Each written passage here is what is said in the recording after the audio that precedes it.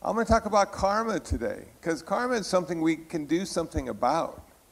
We're not victims. It's not fate. We have a choice. Now, what is karma? Karma is everything we think, everything we say, everything we do. That falls under the classification of karma. The results of what we think, say, and do, that's called vipaka in Pali, the canonical language of early Buddhism. So we have karma, vipaka, cause, and consequence. Now, we are always one of the contributing factors of everything that happens to us, but only one. There are 9,999 other reasons why stuff happens. But we have a say in the matter. We can make a difference. But we have to have the right mindset. We need to look at life as practice. I'm going to practice having a good life, a skillful life, a wholesome life, a happy life. I'm going to practice every day, because if I practice long enough, practice turns into performance. And that's what we want. We want it to simply happen because we have done it so many times before. Now it just occurs naturally. So I'm going to talk about 5 ways to change your karma starting today.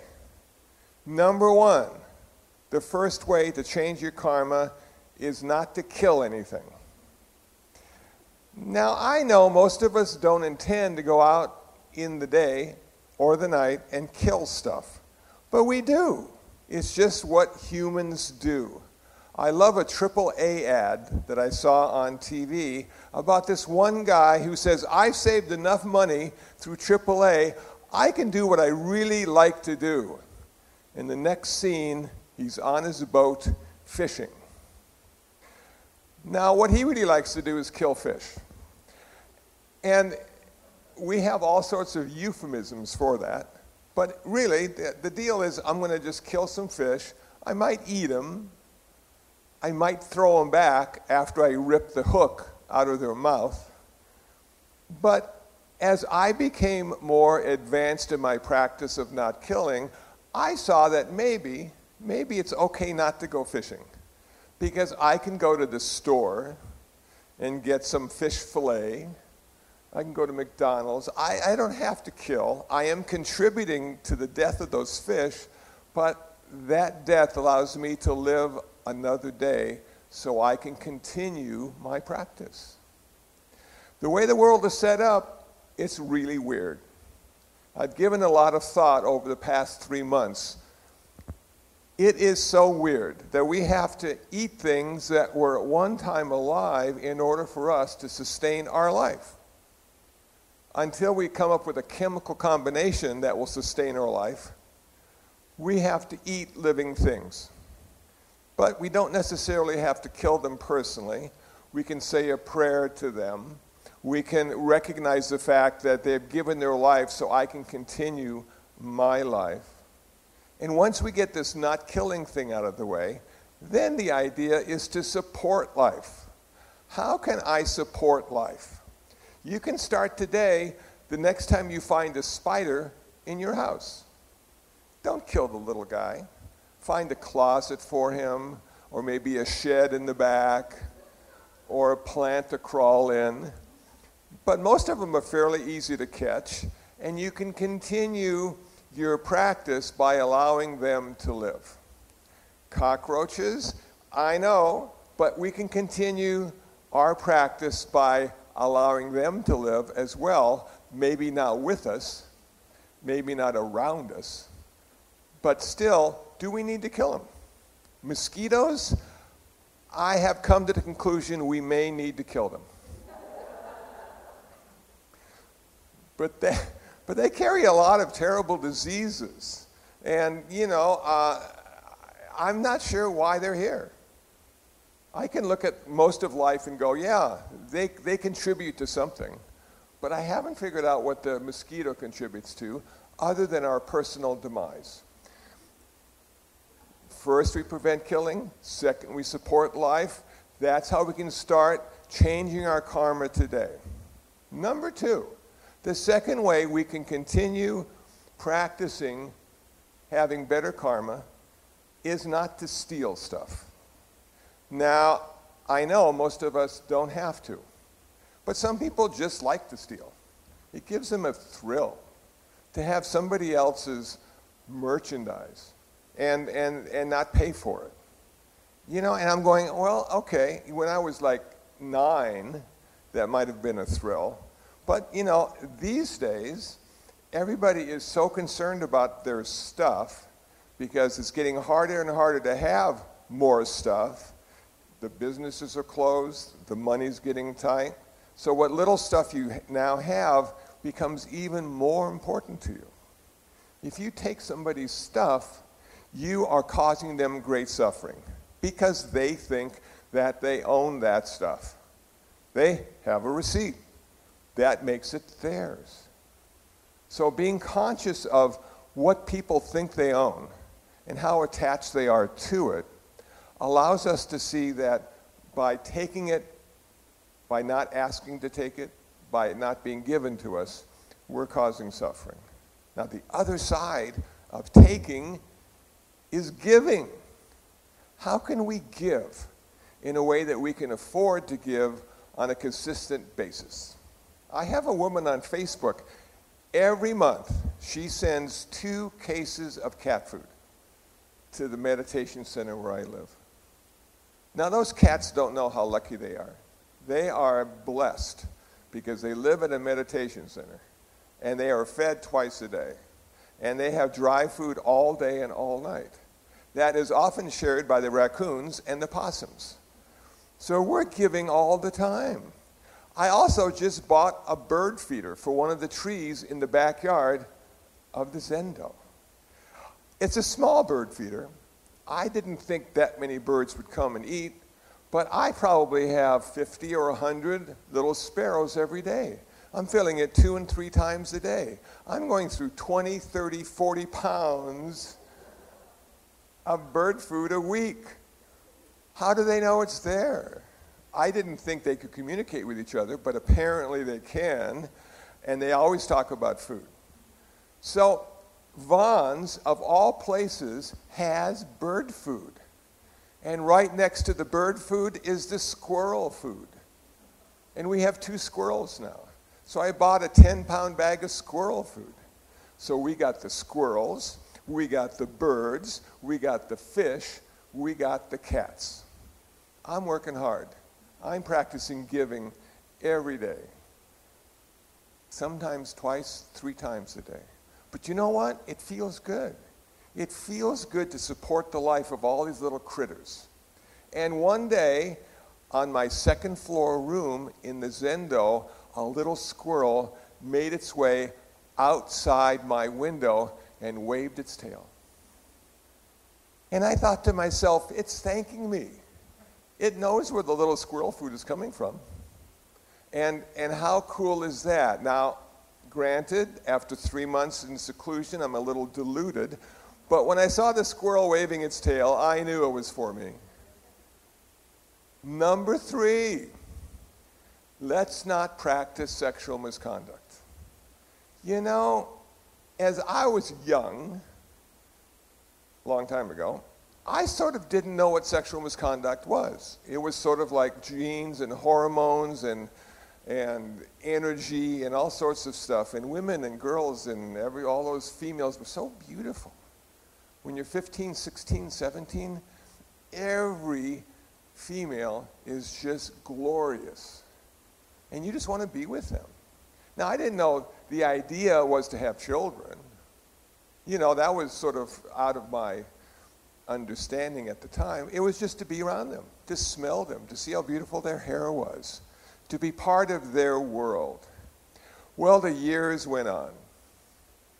And as I gained a little more insight into the nature of relationship, I came to understand that this is nature's way of replicating. Nature is forcing us in every moment of every day to seek out a partner or a mate that will live with you and bear your children. And you'll have 2, 3, 4, 5 children. And you'll be so happy and so tired and so broke.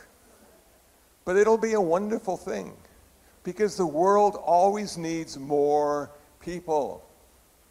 And now we're at about 7 billion, maybe a little bit more.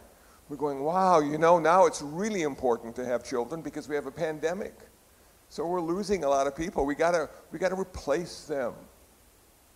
Well, I'm not sure it's balanced yet. I'm not sure enough people are dying and enough people being born to create zero yet. We are still creating a whole lot of people, and it's wonderful. A few of us have chosen not to. A few of us have chosen to have cats and birds and fish and chipmunks and all sorts of other living creatures. And that's where that sort of fatherly, supportive mind state is happening for me. Those are my kids out there. I get up every morning just getting ready to clean some bowls and pour some food and change the water. What a nice way to start your day. And I can appreciate what parents go through in starting their day by feeding their children. It's just so satisfying to see somebody that's satisfied. So sexual misconduct is really something that we need to look at clearly and understand there are certain things we really don't need to do. Now, one of the things we don't need to do is have sex with people who are married. It's so hard to stay married. I see it all the time. My folks were divorced. I was 11. My mom got married again later in life. But it's so hard to stay married and in relationship and trusting the partner that you're living with. So we don't want to ruin that. We don't want to make them second guess their relationship. So it's best not to have sex with people that are married. And then it's good not to have sex with people who are engaged because they're trying to have a relationship. They're getting ready for a lifelong commitment. And we don't want them to second guess. Is this going to be good for me? Will this be good for her? We don't want them to go there. So maybe it's best that we don't have sex with people who are engaged. Maybe it's a good thing that we don't have sex with children who are being supported by their parents, because the parents are raising their children. They're giving them life lessons every day. They don't need to have sex. They'll have sex for the rest of their life. And in the beginning of our life, it's nice to be innocent. It just feels really good. I can remember I was in 6th or 7th grade, and it was in Phoenix, Arizona, and we had a dirt road that we would walk to school. And I was walking down the dirt road, and I saw this page lying in the dirt. And it was a page from Playboy. And it had a naked woman on the page. So I put it in my pocket. When I got home from school that day, I said, "Mom, I found this on the dirt road. What is it? Why is there a naked woman on there?" And she gave me a short explanation and then took the page and tore it up. And I thought to myself, maybe I don't need to know why. Maybe it's okay to be ignorant about that now. Because I'm just in grade school. I got a lot of stuff to do. I got football. I got tetherball. I got a class that needs me to pay attention to. So when I saw that and thought back, I thought, yeah, parents are really good at sort of protecting their children.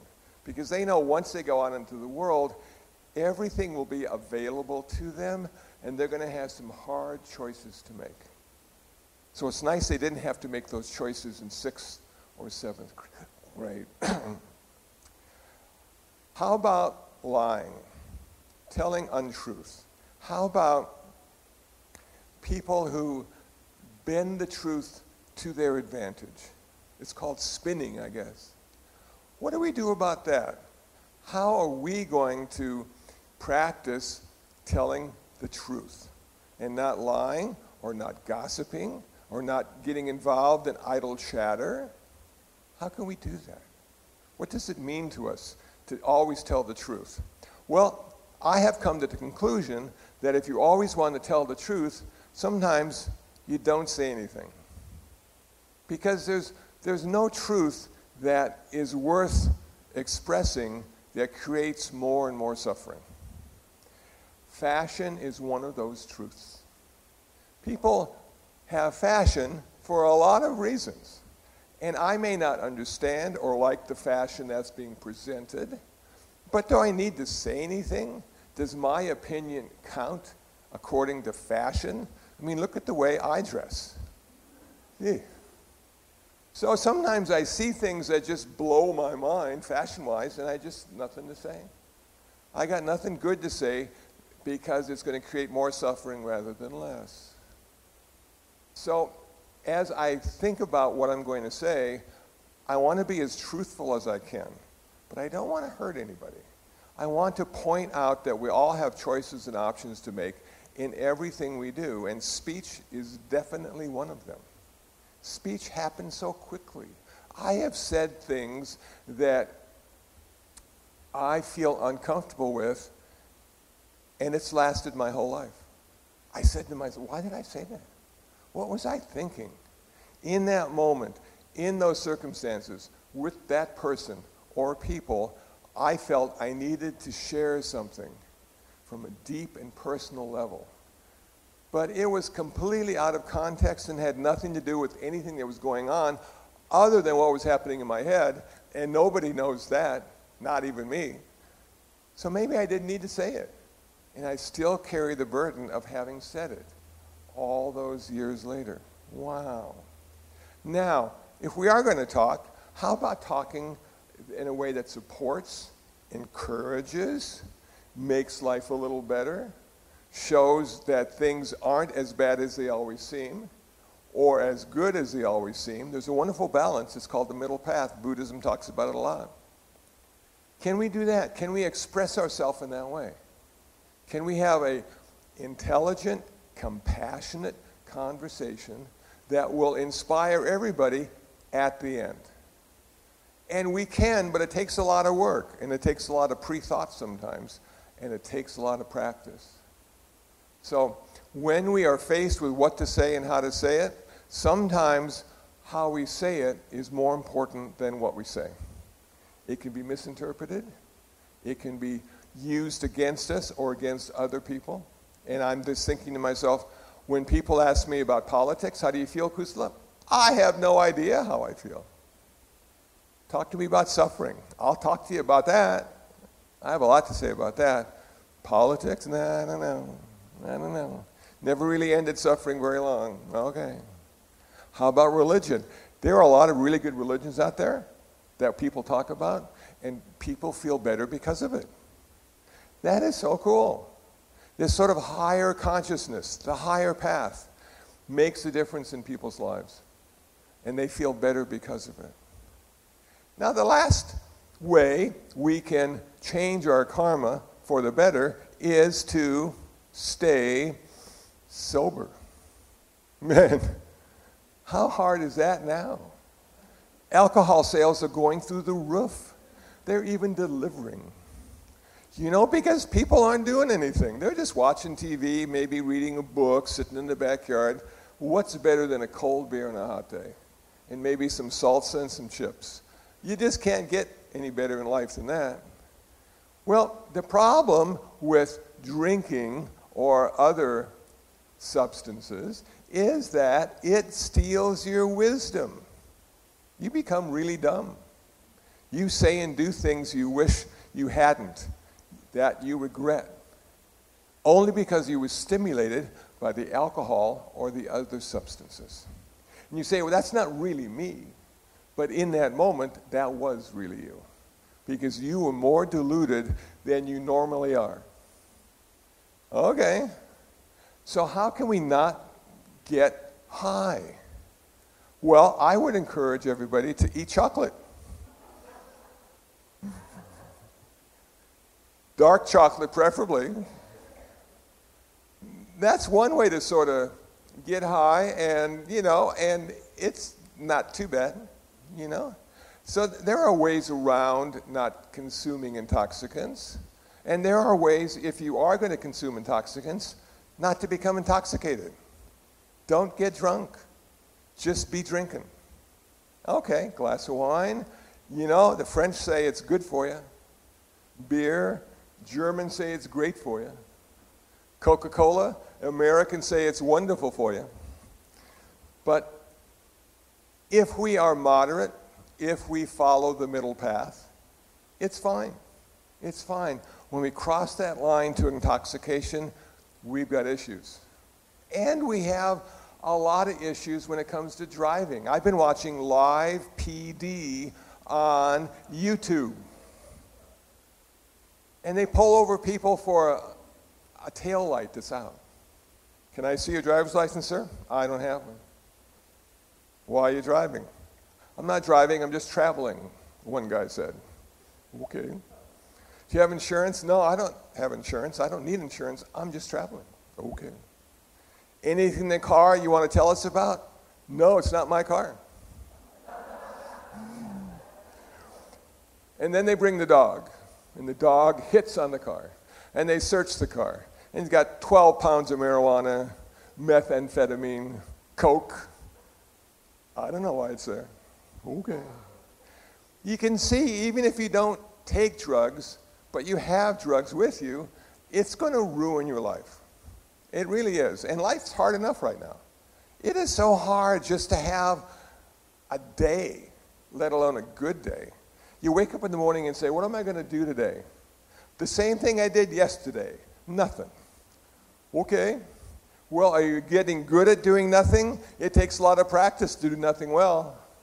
It doesn't happen because you're just doing nothing. You have to do nothing in a skillful way. And you can. I figured it out. You know, I feed cats.